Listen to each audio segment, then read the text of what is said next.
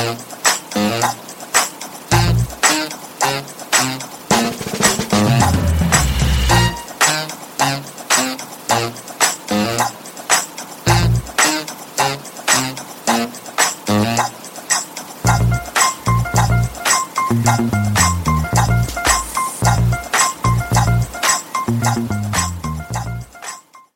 what's up, everybody? Jack Maloney here with Friendly Bounce, Hardwood Paroxysm Basketball Network. A special episode of a podcast to be named later. I think it's number 15. I'm not really sure. I should know that. But we're here with my internet pal, the good Twitter man, Ryan Hebert, formerly from New Hampshire, now chilling in Tennessee, right? Yeah, I think so. So yeah, what's up, man? I mean, not much. I just got home from the Bucks game, Bucks against Blazers, which was, like, for 3 quarters, the worst basketball I've ever seen. And then the fourth quarter just, like, took off, and Greg Monroe hit a game winner. Henson had a huge block at the end. Like, it was really fun. But yeah, the Bucks have been really disappointing this year, but tonight was fun.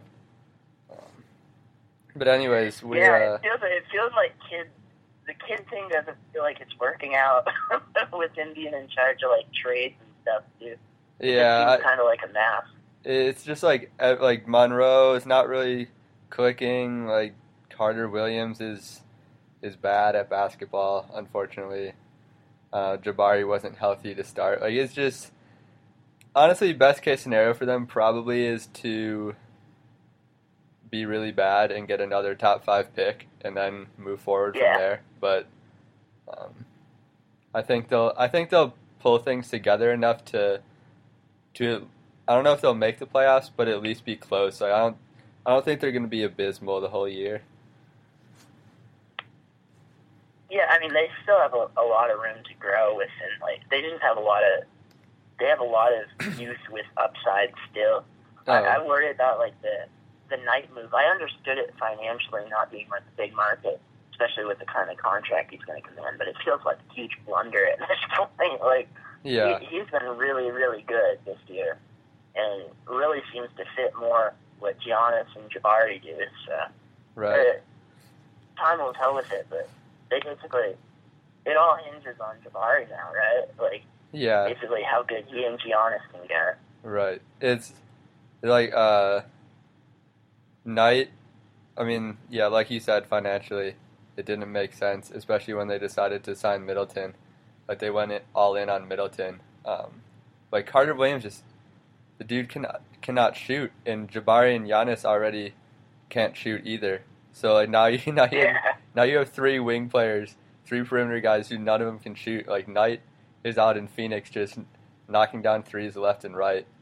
It's, like, just disappointing, but I mean, just the way he passes and the way that he operates and can shoot, it's like he was the perfect fit. But the thing I was reading is, I think somebody on Twitter mentioned that, Michael Carter Williams basically demanded out of Philly or needed out of Philly to some extent, and he has the same agent as kids. A lot of those things come into play with, like, trades and free agency and stuff like that. Yeah. It just stinks when it's not about, like, the actual play and the actual fit within, like, the team confines. And if you look at the team now, like, Knight is, I can't believe anybody's traded Knight because he's looked pretty good the whole way through. Yeah. Maybe other than that one moment with DeAndre where he just yammed on him, but basically he's been a solid player. I feel like he's shown good things all along the way, but now he looks great. Yeah, it's like, in theory, Carter, like, the best case version of Carter Williams, it feels like would be a perfect fit for this Bucks team, but he's just not. He's not good. I don't like you think he should be, but he just doesn't play well with this squad. I don't know. It's like a theory. Like, you have, like, this vision that if Carter Williams projects to his best self would be better than with Knight, but Carter Williams can't reach it or hasn't reached it yet, and so, like, Knight is really actually a better fit, even though, the ceiling might be higher with Carter Williams, but I don't think Carter Williams is ever going to get to that top floor, so I don't know. We'll have to. I mean, they're only Giannis and Jabari are like 20 years old, so Yeah. we have a lot of time to figure things out there. Yeah, I mean, I'm still optimistic about their rebuild. I think they've done a pretty good job. That one move aside, basically the thing about Carter Williams is it's like he's kind of like if Rondo did none of the good things that Rondo does, and it's like even when Rondo's good, the jury's still kind of out on whether or not he kind of fits into like the Warriors version of what the NBA is going to be. Right. Because I mean, he's playing great right now, but it's not really amounting to a whole lot. I'm not saying that he's like the reason for the struggles or anything. The Kings are just a giant mess, but it's like he's playing good and it still isn't impacting offense like positively. And Carter Williams is like if Rondo had no feel for offense and still had all of the issues that Rondo had. Yeah, I was actually at the Kings Bucks game the other day, and Rondo just absolutely torched him like the whole night. It was so bad, and like you're thinking about it, like it's so weird to watch him play because neither of them paid any attention to the other guy when they didn't have the ball on offense. Yeah, and just completely roamed But then when they did have the ball, Rondo was just. It's unbelievable. His vision and like passing ability is just insane. Did you see his understanding of when and where people will be at all points in time is just like next level. Did you see his behind the back against the Thunder the other night? Oh, that rebound pass that he made? Yeah, that was unbelievable. It was like what? Like, why are you even trying that? I mean, the whole thing was just like it felt like a transcendent play. He's like one, he skies like way higher than any of the big men do. His arms are already longer than the big men, so it looks totally ridiculous. And then just the touch on that pass, I've never really seen another player who makes those split second kind of weird plays like he does. He obviously has a lot of flaws that like make it difficult for him, or maybe his teams. It makes it a lot more difficult to rate efficiently in offense. But he just does some things that nobody else do. That's always been like the allure of him for me. It's just like totally unorthodox. Yeah, it's completely unlike anything that really I've ever seen watching basketball. It's like his passing, his vision, and just court awareness is like better. He's like better at that than really anyone is at anything, except maybe Steph at shooting. It's just unbelievable how he sees things. But I mean, he can't shoot whatsoever, and like that doesn't always translate into being a productive player. But like that certain skill set is just it's so unreal. And it's like it's more than anything. It's just watching him. It's like such a fascinating thing. Oh my God! It's like watching. It's like an abstract artist or somebody like that who just has a totally different view of life and how things work. But it's like he does see all the angles that a lot of the great players saw. He sees them in ways that are much different. That like he just sees different creases and makes. I mean, LeBron makes a lot of those same passes too, which is. I mean, LeBron's passing is like, as far as I'm concerned, that's the most appealing part of his game. Like, I just love watching good passers, so I was always like big with LeBron. Yeah, no, it's ridiculous to watch him. I so much want him to be good. Like, it makes me so mad online when people clown on Rondo. It's just like, I mean, besides Pierce, I don't think I've ever really. Like, just loved watching a player more than Rondo. Yeah, he's definitely he's probably my favorite Celtic ever. I don't think he's the best Celtic ever. Obviously, Pierce has a longer history in terms of the players that were on those teams. KG was like clearly the best historically, mm-hmm.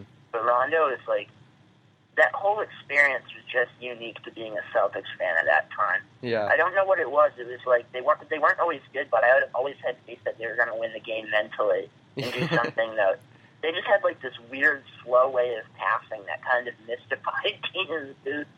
I can't compare it to any other team that I've ever seen. It was like I just had total belief that no matter how bad they looked, they would still pull out games. Yeah, and they honestly, I mean, they did a lot of times. But those, even the year they won the title, and what they won 60-something games, they almost lost in the first round to the Hawks. Like, yeah, and that was like it, and everybody was freaking out about that. If I remember it correctly, yeah, it was like people are so quick when it's like a different way of playing basketball to kind of like write it off. Like people were so quick to write off the Warriors. They did that kind of similarly the whole way through with the Celtics. And yeah. I don't know. It's just they had a weird way of like, especially considering how KG is. They had a weird way of just kind of being lax at the wrong moment. It was like just completely over intense in some moments where you're just like, all right, Kevin, come on, buddy, like just take it back a few notches. And then you'd go through stretches where you're just like, guys, like, they just went on a 12-0 run and, like, doesn't even look like anyone's paying attention. And one of the things was I always kind of noticed, I think KG burned the other star players out a lot of the time. I think sometimes there was too much KG. He's and, like, so demanding. It especially seemed with Allen like he could get burned out with kind of KG's demeanor, but yeah, it was that whole period of Celtics basketball. It was always fun, but it wasn't always great, and it was always stressful. But for whatever reason, Rondo more than anything else, I think it was like the mixture of KG being so consistent with his energy, Pierce always having that late game chops, plus Rondo being as creative as he was. It was just like totally unique to anything I've ever watched in sports. Yeah, it was such a bizarre mix of like and going from that 2007 team was one of the worst basketball teams like I've ever watched. It was so bad. It was wretched. And then you just went from this wholly just complete unwatchable experience to like the best team in the league, but it wasn't always like super. Like it was in no way like the Warriors, where you're just like, oh, I love watching the Warriors. It was like you were a huge fan and you loved it, but it wasn't this beautiful basketball where you're like, this is so great. Like that was a huge part of what they did was based on taking everything about flow and taking it out of the game of basketball and just destroying you on defense. I can't imagine what Daryl Morey thought just looking at their shot charts with KG and Pierce shooting like 15, 18-footers a night. It seemed okay the first year. It seemed like there was a much better mixture of three-point shooters because they had, like, Posey and House made a huge difference. I don't think they ever really properly replaced that type of role on the team. Keon Dooling and Mikal Petras. That whole season was like, I don't even know what happened. That was the most inexplicable part of the whole thing. What was that? 2003? I can't even remember. 2012 when they went to the Eastern Conference Finals versus LeBron and the Heat. That was 12, right? Yeah, it was 2012, and then the next year it looked like they were going to pull it off versus the Knicks when Bradley just went crazy in that fourth quarter randomly. Yeah. But 2012 was like, it was terrible the whole way through, but I mean, that was probably the worst basketball I've ever seen. Like, in terms of that made it to an Eastern Conference Finals. It was horrible. Because Pierce hit that cold-blooded three in LeBron's face. But like, I still don't have any idea how they forced that Heat team to 7 games. It was like Pierce's corpse and Rondo just dragging them. They were running I out. mean, that was They were running out Brandon Bass and Mikal Petrus. Like they're like Mikal Petrus was their LeBron stopper. yeah. that whole period was insane because it was like to us that was like KG looked totally cooked for like 2 years, and then out of nowhere he just put together this like fever dream of a postseason. he genuinely looked like the best power forward in the playoffs that year. It was nuts.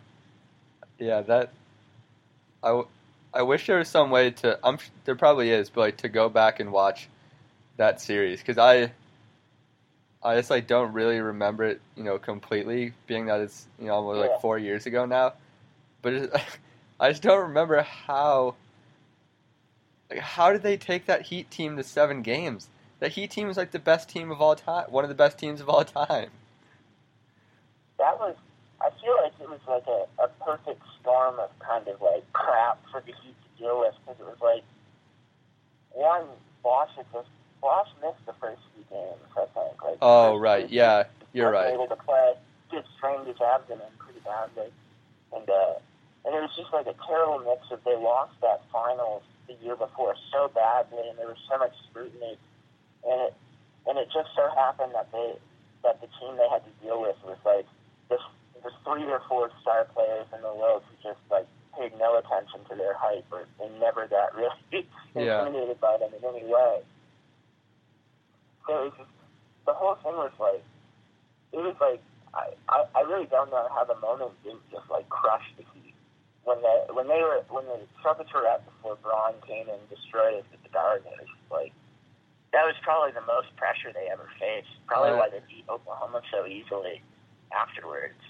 Yeah, I was 100% convinced after Pierce hit that 3 to win Game 5. I was already thinking about the finals.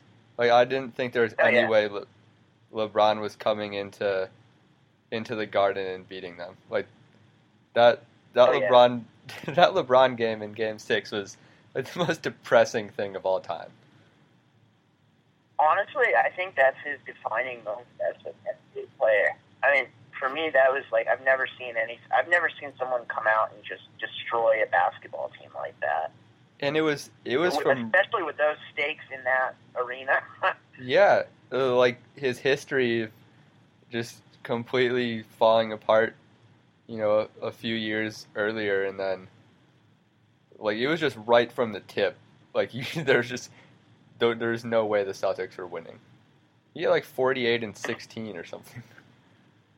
The whole time too, it was like he was like a sociopathic axe murderer. He just looked very cold the whole time, like he knew he was about to destroy everything around him. It was so nuts. Like I remember watching him during it, and it just didn't. It seemed like he was just like when you see someone like in total rage, but they're not showing any emotion. It was just horrifying. There's just nothing you could do. It wasn't like he was hitting turnaround fadeaways, like just getting to the rim at will. It was just there was no hope. I mean, they had guys who had done a pretty nice job defending him. He just took him down into the post, and when he was playing at that small ball floor, that was like unbelievable. Like him in the post was unbelievable. Just like his ability to get her lane off of just like one dribble, and then he can make all the passes. And it was just that was probably the most impressive basketball game I've seen, given the circumstances. Yeah, it was unbelievable. And it's like to think he had like issues in games like that before. It's like the Garden has made like better pressure players than him will under that circumstance. Yeah, so it's like that was for me. I always knew he was really good, but that was like the thing for me that was like solidified in top 10, top 5 all time for me. It's unreal. But anyway, speaking of LeBron in the Garden, I think we got to talk about the Isaiah pick, which we have to. The Isaiah pick demands that we discuss it. This is the main reason we we got on the phone to chat tonight is the most legendary meme of all time. The Isaiah pick. So I mean, I don't even know how you like start talking about a meme. Like, but anyways. Yeah, this is uncharted territory for me. So I've spent way too much time tweeting it, and I always try to explain it to people, but I don't think unless they're in like this certain kind of like sub Twitter thing, if they're not in it and they didn't actually see that moment and what like caused it to take place, they can't truly understand it. But I think it's like the most versatile. My whole brand is based on it at this point in time. Like, so I would kind of consider you like the father of, like, I don't know if you were the one who had the original screenshot, but you're certainly the one who popularized it as a. Yeah, it just spoke to me immediately. The whole situation was so perfect, and that face was so perfect. I couldn't think of anything that better captured the essence of like, that moment in the game and how stupid it was. So, all right. So it was last year's playoffs, Game 4. Yeah. And the Celtics at the Garden, like they actually weren't getting blown out in those games, but it was very clear the Cavs were on a completely different level. But anyway, it's it was just like they were so outmatched in terms of personnel. They did give a good effort. So it's like a 10-point game with 40 seconds left or something, and Isaiah goes to the basket. They're like the Cavs have given up at this point. They're not even guarding him. So Isaiah goes to the basket to cut it to 8, but his momentum like carried him kind of by the stanchion. And so LeBron gets the ball out of the basket, and he doesn't realize he's there. And so they're both standing out of bounds, and Isaiah just comes up and hacks him from behind while they're both standing out of bounds, and makes LeBron's pass go like straight to Avery Bradley. And the refs just like ignored it. I mean, I feel like they just wanted to get out of there. They didn't care. LeBron. The whole thing is like that is the one player you do not get away with that call against, and he got away with it in that moment, and he knew it, and it was just perfect. And LeBron was throwing a fit, like just screaming at the refs, and we just rewatched the video, and the ref is just kind of standing there with just a blank expression on his face, like pretending he has no idea what LeBron's talking about. It's just like I mean, his reaction is almost as good as Isaiah's. It's part of the full package, really. But the whole thing was LeBron wasn't the only one freaking out, and the funny thing is, like, Cavs Twitter was freaking out about it too, and it was like a totally like irrelevant moment in the thing, and it was just a really huge embodiment of what like the Cavs Celtics. I don't know if it's a rivalry, but it's more of like an ongoing feud between all parties. Yeah, it was perfect. I feel like it was just so his layup made it 8, and then they got fouled and hit 2 free throws to make it 6, and there was still like 40 seconds left. And I feel like the Cavs fans were just so entrenched and just used to like epic collapses that they just immediately started freaking out. Like, no, this can't happen again. Like, this is like that would have really been the most Cleveland thing of all time that the Celtics somehow came back and won that game. Like, that would have been the stupidest result to the basketball game I ever seen. But it was so funny because like the whole time it wasn't enough that the Cavs were beating us for the Cavs fans. Like they were mad that people were talking about Brad Stevens like incoming coach instead of Blatt, and they were mad that people were talking about how like they're this great 7 seed or great 8 seed. It was just like they were so angry about the whole situation and just waiting for something like that to give them a chance to be mad about it. It was so great. And Olynyk wrecking Love's arm with his weird box out technique, and then like the Cavs fans were just so hot about the Celtics. Anything that happened, and didn't earlier in the game, like earlier in that game, Jr. like roundhouse punched Crowder in the face, and oh yeah, he nearly tore his ACL just by punching him. Because if you remember it, he folded really like unnaturally, and it looked like he had. And this is a guy going in off a pretty good second half of the season into free agency, off of a pretty bad rookie deal. So it looked like he had just like assassinated his career too. The whole thing was a mess. And then just I guess if you haven't seen the picture, you can just look through Twitter. It's like the Isaiah pick. Go on Friendly Bounce. We we didn't even talk about this that we rewrote we rewrote 2 songs to be about the Isaiah pick. So if you're trying to figure out what this picture is we're talking about, just go on Friendly Bounce and look up the Isaiah pick, and you'll find those songs. I mean, if you go to my account, I posted at least 15 times today. It's probably in terms of one utility picture, it serves the most purpose for me on my daily basis. It's so versatile. Like, you can hit anybody with it, and they're going to get mad online about it. You can use it to make fun of someone. Like, I'm laughing at you. You just messed up, but you can also use it like a good thing happened, and you're just like mischievously enjoying it. It's unbelievable. I didn't know that. I mean, like, who knew when you signed up for Twitter.com that a screenshot of Isaiah Thomas would change your life? But that's how things happen sometimes. More than anything, I think that picture kind of is just like the Isaiah Thomas experience in one thing. He's got like this great mix of like incredible swagger plus his Napoleon complex thing. It's really great. And the thing that was funny about it is that's probably like the most likable Celtics team in recent history. Yeah. That was the thing that got everybody mad. But it's like a really inoffensive team as far as the Celtics are concerned. Yeah.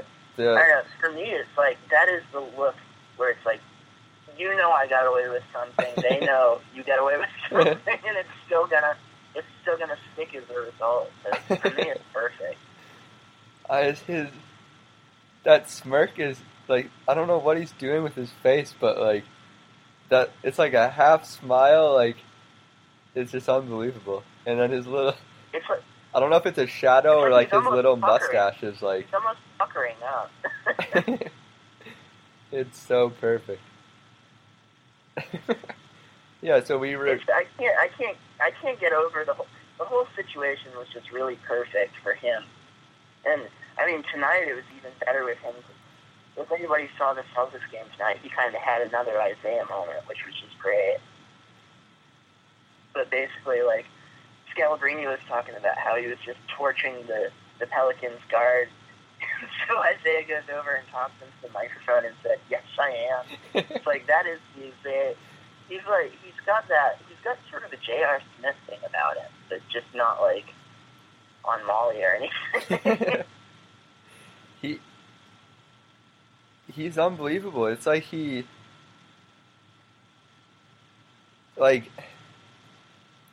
you kind of think sometimes, like, oh, if he was 6'4" or something, he'd be an all-star, but I don't. It's something about him being so small that just gives him this determination and, like, just this gigantic chip on his shoulder. Like, he has to prove himself at all times, and it's unbelievable. Like, just to watch him when he has it going, is just like no one can stop him. Like, I mean, right now he's pretty much putting up a borderline all-star season, given how guard play hasn't really been great this year. So he's been playing really good, and it's just amazing that shot, especially the way he finishes in really kind of close quarters above much bigger defenders. It's like he just kind of snakes past people. Yeah, I mean, no wonder he was the last pick in the draft. Like they list him at 5'9", but he's got to be Yeah. 5'7". Like weighs like 170. And he's closer to Nate Robinson than he is to Chris Paul. Yeah, and Yeah. he like you just looking at him, it doesn't. I mean, obviously he's talented and he can shoot and he's quick, but you just think he's too small. He can't do it. But I don't know. He somehow finds he finds ways to get to the rim that just don't really make sense. I feel like you're just watching it and you're like, why? How did you even get to the rim? Like, why are you shooting that? Okay, it's in. Like, just watching him is unbelievable. He's become one of my favorite players. Like, so quickly. I mean, this year he and Avery Bradley are pretty much tied for my favorite player. But like Isaiah is like the flip side to the Rondo coin, where it's like Rondo makes those looks that shouldn't ever happen, but it seems like Isaiah kind of gets the basket in a way that it's just so counterintuitive. It's a different sort of creativity he has. Yeah. It's just like the stop and starts that he has are just amazing, pretty much. Like how, like the angles at which he shifts his arms and like contorts himself, where he can like flip these shots under like people, like under defenders' arms. Like it's like when you'd think he'd be too small to get into the lane, but like once he gets there, it's like a big. I don't know, it's like a big predator trying to chase a small predator, and like a big tiger or something chasing a rabbit, and like the rabbit's so quick he can like get under his legs and like run between him and stuff, and like you'd think, oh, like the bigger guy should always win, but then Isaiah just kind of like sneaks around and you don't really know what happened, but somehow the ball is like up on the rim and it doesn't really make sense, but like it works. I don't That was a terrible way of explaining it, but I don't know how to. It's weird. It's kind of like, in a way, he uses the way how small he is. He like uses it as like a wedge against the big man, where he'll like stop and make them run into him, and then he'll use that to like propel himself forward. It's nuts to watch. It's like I've seen a lot of good small basketball players, but I've never seen anybody kind of use it against people to have like that sort of leverage. I'm so glad that they pulled the trigger on that trade for him, because it's like like we were talking about before with those 08 teams or whatever. You know, that whole crew, how they were so great, but the basketball was so often just so bad to watch, and like Isaiah just. Yeah. Is like he's such a gunner, and it's just like so entertaining to watch him fire at will. Like he's the most exciting. Like he's obviously not as good as Pierce or KG or those guys, but like he's like more exciting in a way. Like it's more it's more thrilling, like a roller coaster. Like so sometimes it's gonna be really bad, and he'll do things like. The other night against the Mavericks, when they like had a chance, it was like one of the first games of the year, and like they had the ball with 2 seconds left, or they're down 2 with like 15 seconds left, and they get a rebound, and he just, instead of just like slowing down and trying to set up one last shot, he goes 100 miles an hour trying to get straight to the rim against 5 guys, and like dribbles the ball off his knee, and you're just like, like my God. But then, like, when he has it going, is just no one can stop him. He's like this little, just mini terror, like Tasmanian devil, just running around, like terrorizing other teams, and they don't know what's happening. And all of a sudden, he's gone on like an 11-3 run by himself. Like, I think the part about it that's really fun is he manages to do a lot of that stuff where it doesn't feel like it's out of the flow of the offense. and the ball always moves anyway with how Stevens kind of has it going. So it's like you get the good team basketball play, plus he'll do those things within the system that are just like, it's really, it's a lot more aesthetically pleasing than the Doc Rivers kind of teams. Yeah, it's sure. just a totally different brand of basketball and different approach, pretty much reflecting where the league is right now. Yeah. Where you just see a really good defense and pass the ball well and have guys at every position that can shoot, or think they can shoot like Sullinger. But that's a different topic. I'm so done with Sullinger. Yeah, I think we can't buy into this season what he's doing, because it's definitely a contract thing. And he still hasn't lost any weight, so I think you got to just kind of, if he has a good year and somebody gives him money, and you just move forward. Yeah, really draft at that position anyway. There's probably going to be some good players to be had. I can't watch him try to ISO people in the post anymore. Oh, it's so terrible. The fadeaway the other night where he didn't even catch net or rim was just so horrible. I can't wait until him and Evan Turner are gone. And I would even be fine with Olynyk if he was willing to not wear the man bun. But until that day comes, we might have to get rid of all three. But Turner is definitely, I probably give him more grief than he deserves, but it's the way he plays rather than how he plays that drives me insane. He's really not terrible. He's not a terrible basketball player, and part of it is he was picked so high that there's like an unfair expectations placed on you. But I mean, honestly, he's not an awful basketball player.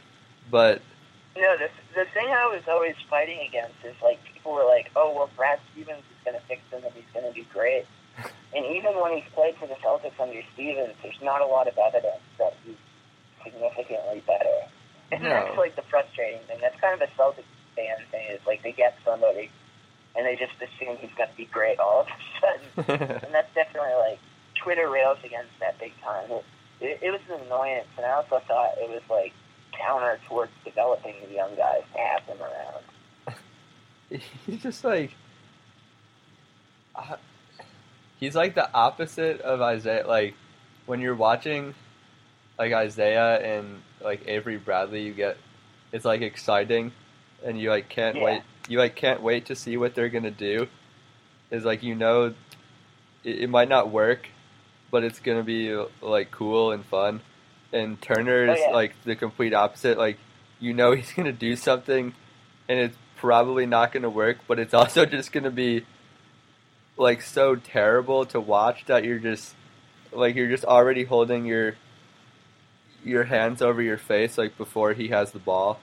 And like the other night he goes on this like step back crossover spin move combo, and you're just like, no, like Ev, it's painfully methodical. It's like, so bad. You see it happening way before it does. And not even like good moves like Paul Pierce. It's just like painful to watch.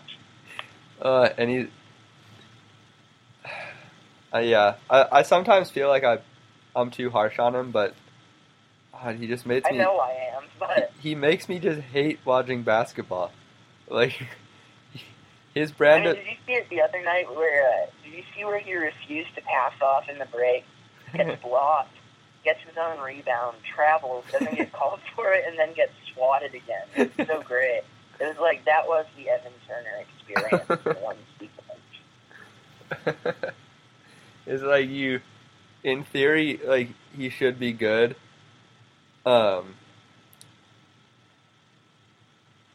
It's like he has all the tools, and then you just know it's not gonna work. Like whatever he's about to try, you're just expecting. It seems like he has no self-awareness too. It's just a big part of the problem. I don't know. I'm just done with watching Evan Turner. I can't watch him anymore.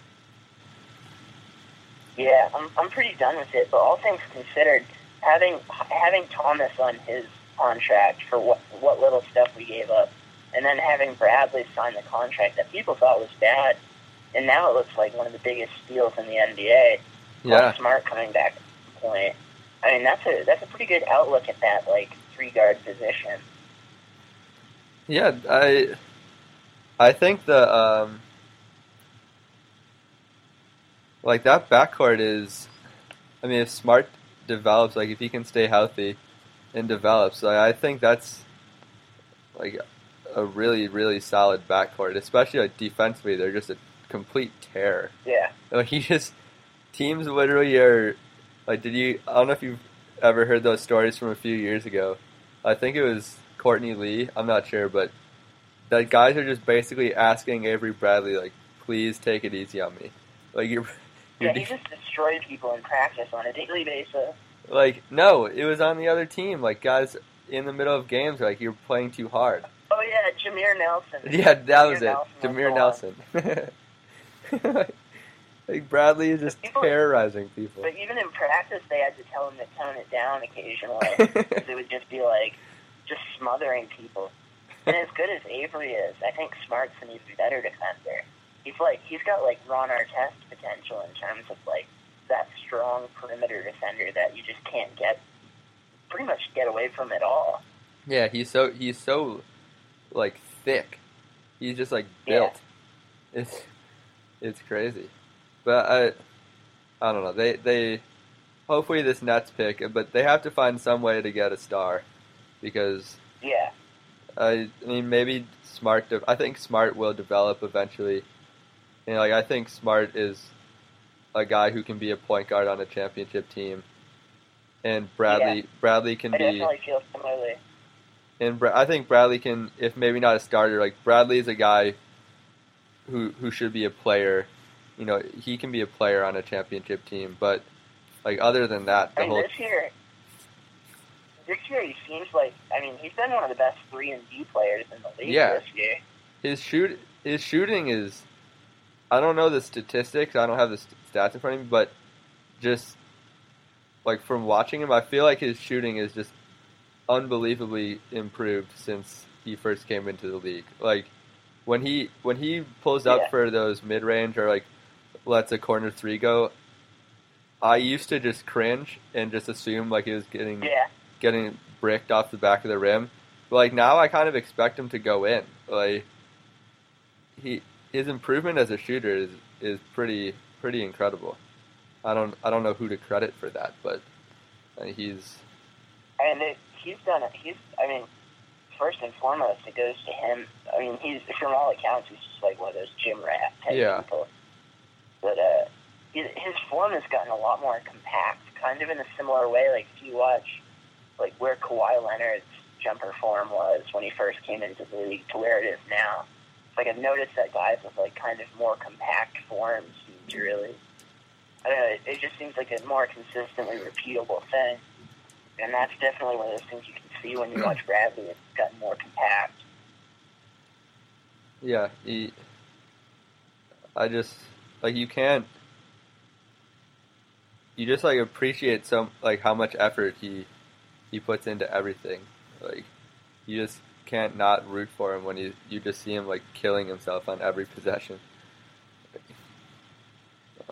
Yeah, I mean, he won me over when I already liked him, but like just the way he fought through like that, just a year when his like shoulders were popping out and he totally refused to like let that be a hindrance. It was like, that for me was like, that really got me like, that got my adrenaline pumping just watching him how he played through that. Yeah. But I think he's a good kid. He seems just like the perfect type of pro person to have in that locker room. So before we wrap up, we don't have any like plans, but I feel like we have to talk about KG. We've been talking about the Celtics. We have to talk about KG's dunk on. Oh, it was fire. It was good. Considering everything he's gone through with like the knee debridements and stuff, at like 38, doing that shouldn't be possible.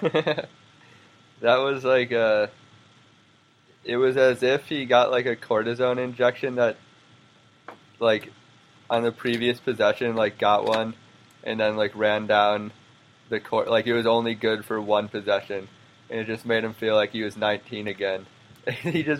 He went up and just banged that on Griffin's head. And like I feel like Carl Towns' reaction made it all perfect. It was so great. Carl is trying so hard to be cagey, and I love it. He went for the like Super Saiyan like flex scream combo that was just unbelievable.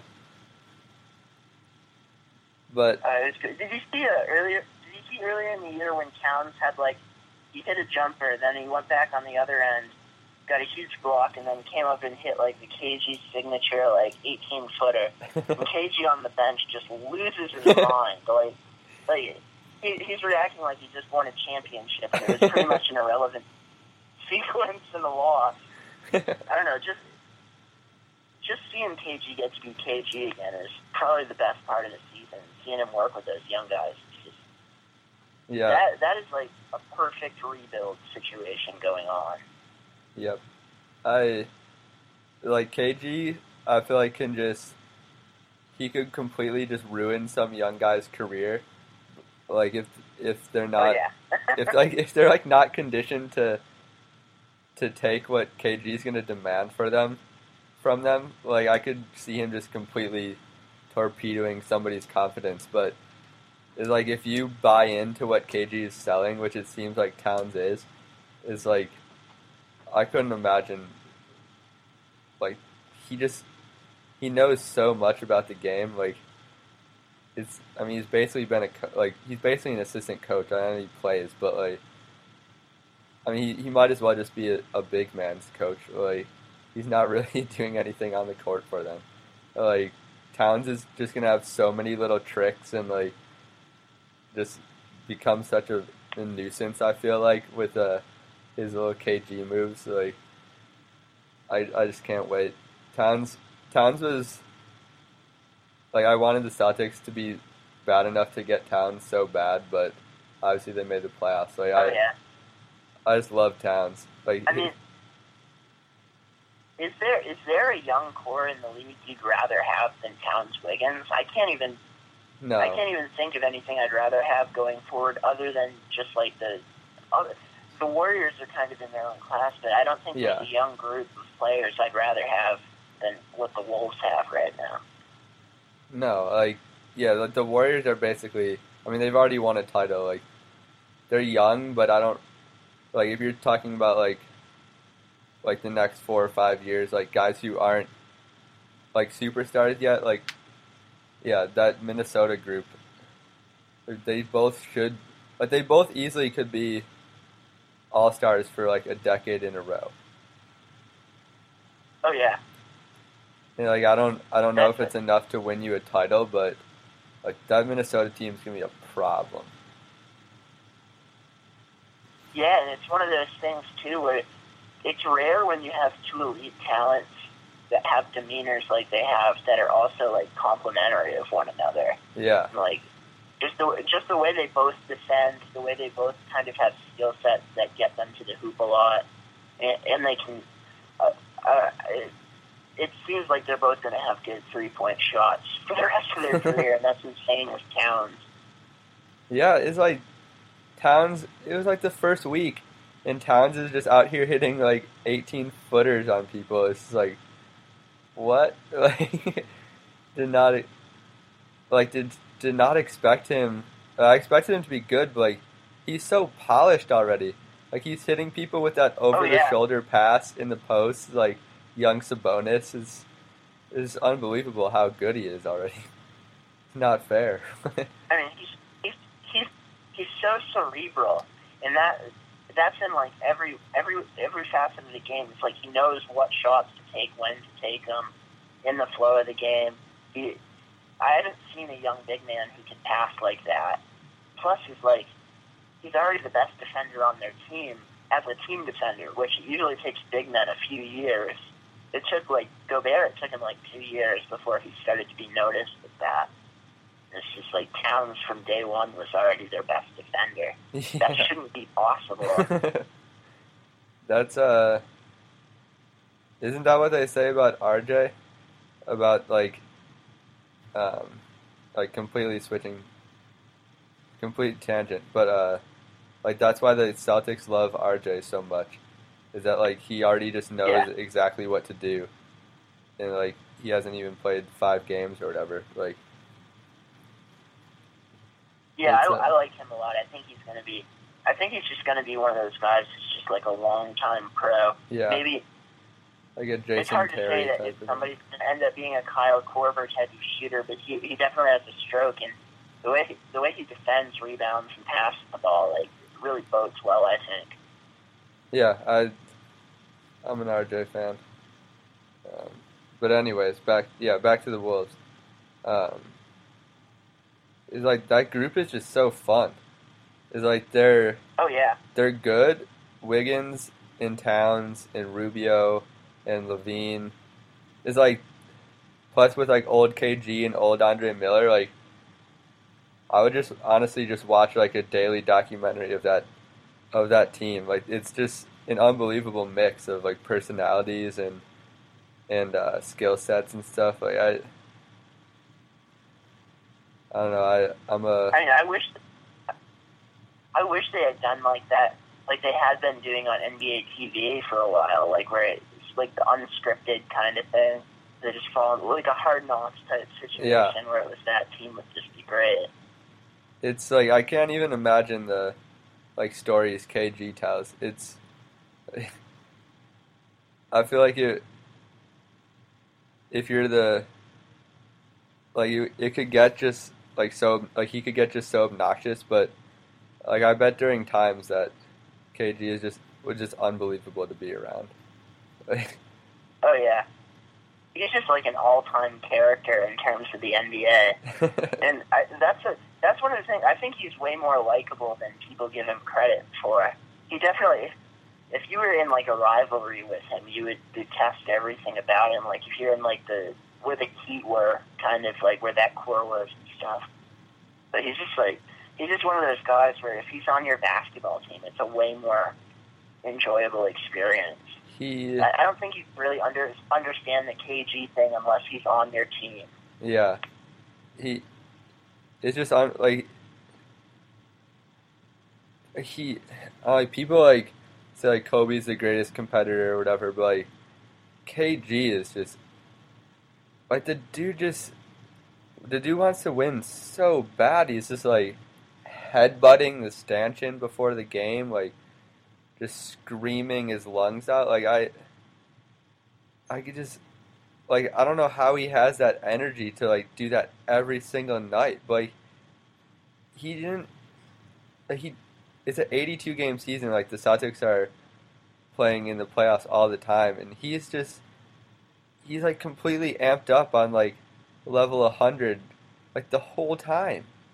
You're just like how are you still this like how are you still going this hard right now? Like it's a Tuesday night in February and we just blew out like the Magic. Like what?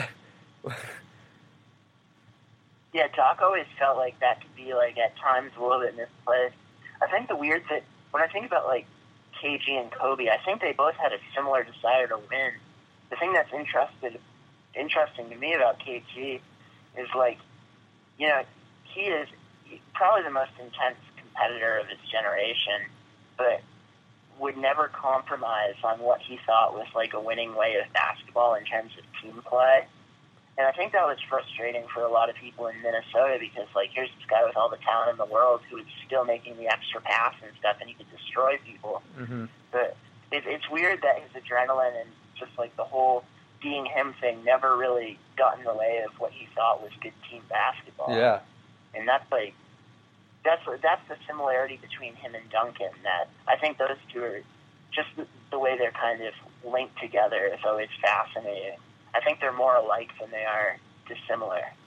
But that for me about KG is like he never compromised anything about what he thought was best for the team at any given point in time.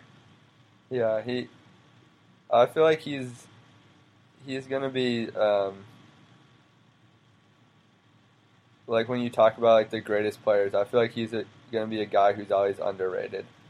You know, like people just since those Oh yeah. like since those Wolves teams that I mean like they made the playoff, they made the one Western Conference Finals I think, but like they weren't like they weren't really a playoff force or whatever. Like people forget just like go back and watch those KG videos from like early 2000s. Like the dude is just a Oh, yeah. monster. He's a machine. And the crazy thing was just at that size, his handle and passing, like Sam Cassell gets hurt in that 04 run that they had, and all of a sudden KG is the starting point guard. Yeah. Like literally running the team as a point guard on the perimeter. It just plus like it's I think a lot gets lost after what happened with like his knee debridement and all the different problems he had with his knee from 09 on. But I've never seen a player that versatile. And if you look at his like win shares during that period where kind of Kobe and Duncan were like the more heralded guys, KG's win shares just like dwarf them pretty much. Like his statistics are insane. That 03, 04, 05 were just not insane, totally insane. Yeah. Hold on. I'm looking up like I'm looking it up right now. His stats. But yeah, okay. So from 03 to 07, he averaged over 22 points and like 13 rebounds a night for like 4 years straight. Like while also plus like 4.5 assists. Like 2004 the 04-05 season, he averaged 22, 13, and 6 as like a 7-footer like postman. Like and could legitimately guard every position on the court. I mean, Draymond Green does that at like 6'6", 6'7". KG was doing that at like 7'2". He's unreal. I don't think we'll ever. I mean, Anthony Davis is a little bit like him. I don't think he has the defensive instincts that Garnett has. No. Davis is like a great help defender. Like he comes over for a lot of like huge blocks, but like KG was basically running. Like he was running that whole defense. Like he had every single other person in the right position. Like he was always in the right position himself. Like he just knew everything that was supposed to be going on, and then also could like execute it himself. Like was an unbelievable defender himself. Like I think like Marc Gasol in terms of like Duncan too, in terms of like positioning and like the way that like KG was able to like just basically see everything that was about to unfold and like make sure everyone was in the right position. Like I think Gasol kind of does that a little bit for Memphis. Like he's obviously not the athlete. Yeah, he definitely does. And Garnett, like watching him play pick and rolls on the perimeter was just like amazing, especially with that team with basically how those guards could blitz the ball handler and the other guards are wings to get into the passing lanes. KG was just destroying teams in the pick and roll as a defender, which I haven't seen anybody that mobile at his size on the perimeter. And it looks like, I mean, Willie Cauley-Stein looks really good at it, and his is probably like a fraction of what Garnett could do. So like I don't know if you've been on Twitter while we were talking, but there's like all these, you know, Darius Morris, who used to be on the Lakers. Oh yeah, that was great. So he's like did you see all those tweets that were like sending out like there was a bunch of tweets coming from his account about basically like how Byron is a joke and uh, everyone loves Kobe, but no one wants to play with him because like he won't stop shooting and stuff. And then just he was just trashing the whole Lakers organization. And then that dude Shams came out of nowhere with about how Morris said he contacted the Players Association because his Twitter account got hacked. and then Andrew Lynch tweeted about how D'Angelo Russell is quickly throwing Darius Morris's phone into the river. Oh my God, D'Angelo. Russell just said that post game. He just said that the team has to be better without Kobe, and he doesn't understand anything that Byron Scott tells him. D'Angelo was probably so excited to get picked by the Lakers, and now is just probably going home every night, just laying in bed, staring at the ceiling until 3 a.m., just wondering what the hell happened. My God, you get drafted. Go ahead. Is there a worse situation in the NBA than the Lakers? Notwithstanding, because I don't think they're an NBA team. Is there anything? Is there a worse situation in basketball than the Lakers? I never thought I'd see this with the Lakers in my lifetime. No, our boy Hyken calls them the real housewives of Los Angeles, or Time Warner Cable Sports or something like that. I forget what he calls them, but it's Time Warner Cable's real Los Angeles Lakers of Hollywood. It's just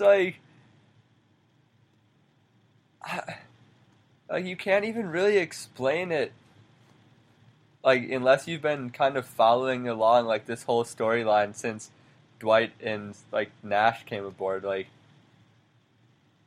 How it doesn't even totally make sense, and I've been paying attention the whole time. How did it get this bad? It's just the way that the Jackson. I mean, it probably started with Phil Jackson leaving and kind of the weird dynamic of, he's dating or engaged to the owner's daughter, who's now the principal owner, and you had that dynamic clashing with the fact that they hired D'Antoni over giving the reins of the team as a presidency to Phil Jackson, and she hated D'Antoni. And then it seemed like she pushed for Byron while Jim Buss didn't want that. And now nobody can stop Kobe because Byron's basically his enabler at this point in time. And it's they have so many great, they have really, really good young players that are playing 18 to 22 minutes a night. They're not developing them at all. It looks like Nick Young's about to get traded. I've never seen them like this in my lifetime. They've always been stability to the max. It's Nick Young called him out for being a circus or whatever, and then the next day he had a DNP coach's decision, and now 3 days later he's about to get shipped out of town, and it just feels like the whole team just knows that this season, it's they just turned this season into Kobe's retirement tour and just don't care what else happens. Everything else is just a sideshow. And D'Angelo and Julius Randle and Clarkson are just kind of sitting over in the corner guys, what's going on?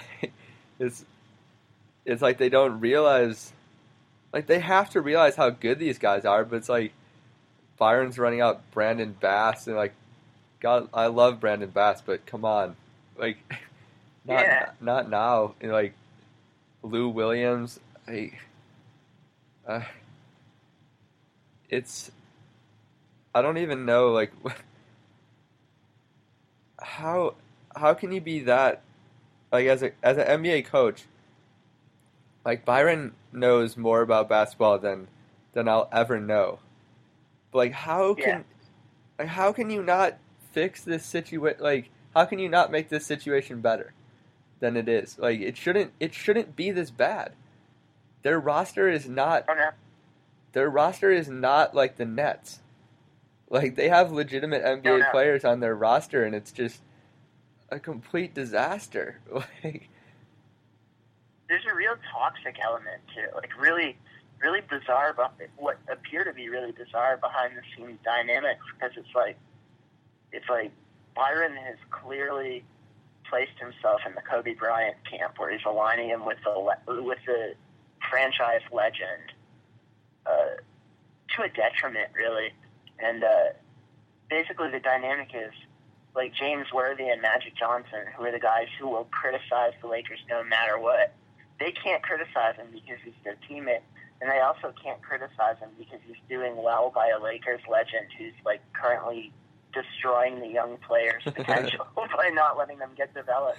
So it's like there just doesn't seem to be a fix to the situation in sight, because they said they're not going to fire Byron. So it's like all they can do is hope and pray that Kobe actually retires. I mean, he could get to the end of it and pull a Favre, and that would be like the big S. That would just be a fiasco. That's like, I don't know if you ever watched Arrested Development, but the scene when George Michael like comes home and just slowly collapses onto the floor. I feel like that's D'Angelo Russell every night when he gets home. It's definitely wearing on him. Him and Randall and Clarkson seem like they're really messed up by the situation. Obviously I don't want them to do too well because they're the Lakers, but I like those young players. It's just like that situation is so bad. I've never seen something that shambolic or crazy on that level. It's like, yeah, it just feels like they're almost just being held hostage by Kobe. Like, oh yeah, like he said tonight. He said tonight, you got to take what the defense gives you. And he shoots into 4 defenders. He's out here heaving like 28 footers in double coverage and talking about he's got to take what the defense gives you. It's like, how could you not, though? As a young player, like, you're excited. All right, I'm finally in the league. Like, this is my chance. Like, and every day you got to walk into the facility and like there's Byron and Kobe like just torpedoing your career, and you have to somehow like just keep trying to get better when you can't ever get in the game because Lou Williams and Brandon Bass are like taking your minutes. Like, the funniest thing is that like Byron criticizes Russell for execution, right? And Kobe's YOLO threes have reached like Andrew Bynum proportions, where he's like 10 feet off the line, and he's not doing it because he's Steph Curry. I think in his analytics thing, he's doing it because he can't get past anybody anymore, and he doesn't care. It's just the whole. I thought it was going to be more fun to watch the Lakers in like a destructive situation like this, but it's more sad than anything else. It's just like depressing. Like because you can. It's like everyone, like every single person watching besides Kobe and Byron, and maybe even Byron to an extent, like just see this complete disaster unfolding. But like no one can stop it, and it's just like keeps rambling along, and you know it's just gonna get worse and worse and worse. But no one is in, like the only people who have the ability to stop it just either have no interest or are too clueless to know like that's happening. Like it's really. And really, it's not only just how bad Kobe played. It's like in terms of letting it basically face no criticism while giving the other players a different set of rules that they've got to live by. Like that's years and years of messed up effects with a lot of those players, Yeah. especially the ones that are going to stay around long term. Because how can you take someone seriously who bashes you for your execution when somebody like we've seen some of the Kobe possessions this year, and the only execution in that is him getting put down at the end of the day, like, hold your it's that bad. He's like dribbling.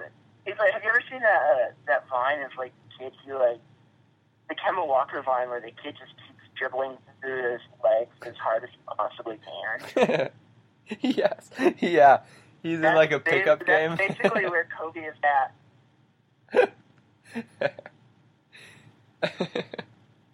It's so bad. And, like that that like first minute in Philadelphia where he just drilled those 3 threes was so great. It was like it gave him the confidence to just fire off like 15 more. And you're just I mean, at this point in time, isn't he, like, for a volume shooter, isn't he having basically, like, the worst basketball season of all time? Yeah, pretty much. So, like, it's just sad. I guess you feel like you can't just call it quits, like, effective immediately, like, when you're Kobe, and, like, you're kind of on this retirement tour now, but, like, it's so bad. Yeah, it's really kind of pathetic. At its root, it's mostly pathetic, and it's like I understand why. The question comes down to: is your dignity worth $25 million? Because I wouldn't give up that $25 million. I'd rather make an ass of myself than not get paid. And really, I don't think they would care if he just took the money and just like went on a retirement tour, like without barely playing. I don't even think they would care. Like he's done so much for the franchise that like they'd probably just give him $25 million as like a retirement gift. But like, oh, he's brought in so much revenue for them. But this is just, I don't know. It's like he so badly wants to be great still, and he just. It's just like his brain is just like willing him, like just willing it to happen, and his body is just like, nah, I'm good. Like we're good, fam.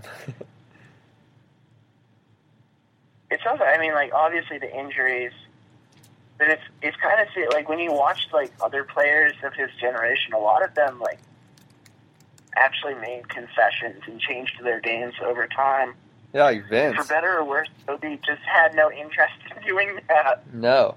Like Vince, like imagine Kobe, I mean, he couldn't do it on the Lakers, but like imagine Kobe on the Spurs or like the Thunder or the Heat or the Cavs or something as like an eighth man just coming off the bench playing like 10 to 15 minutes a night, just like I feel like he could, if he committed himself to that role, like could just absolutely torch teams' benches, like second units. It's just like that would be so fascinating to see him on like a real title contender again. But he just has, like he can only be Kobe, and it's like Kobe is the greatest of all time. Like that's who I am. Like I can't. It's like for some reason he sees going out like this. Like just firing 30 shots a night, like just tossing up air balls. Like he feels like that leaves him with more dignity than like winning a title as the eighth man on the Cavs. Yeah. And I mean, like obviously his salary made it such that he couldn't. There's no one's going to trade for that $25 million.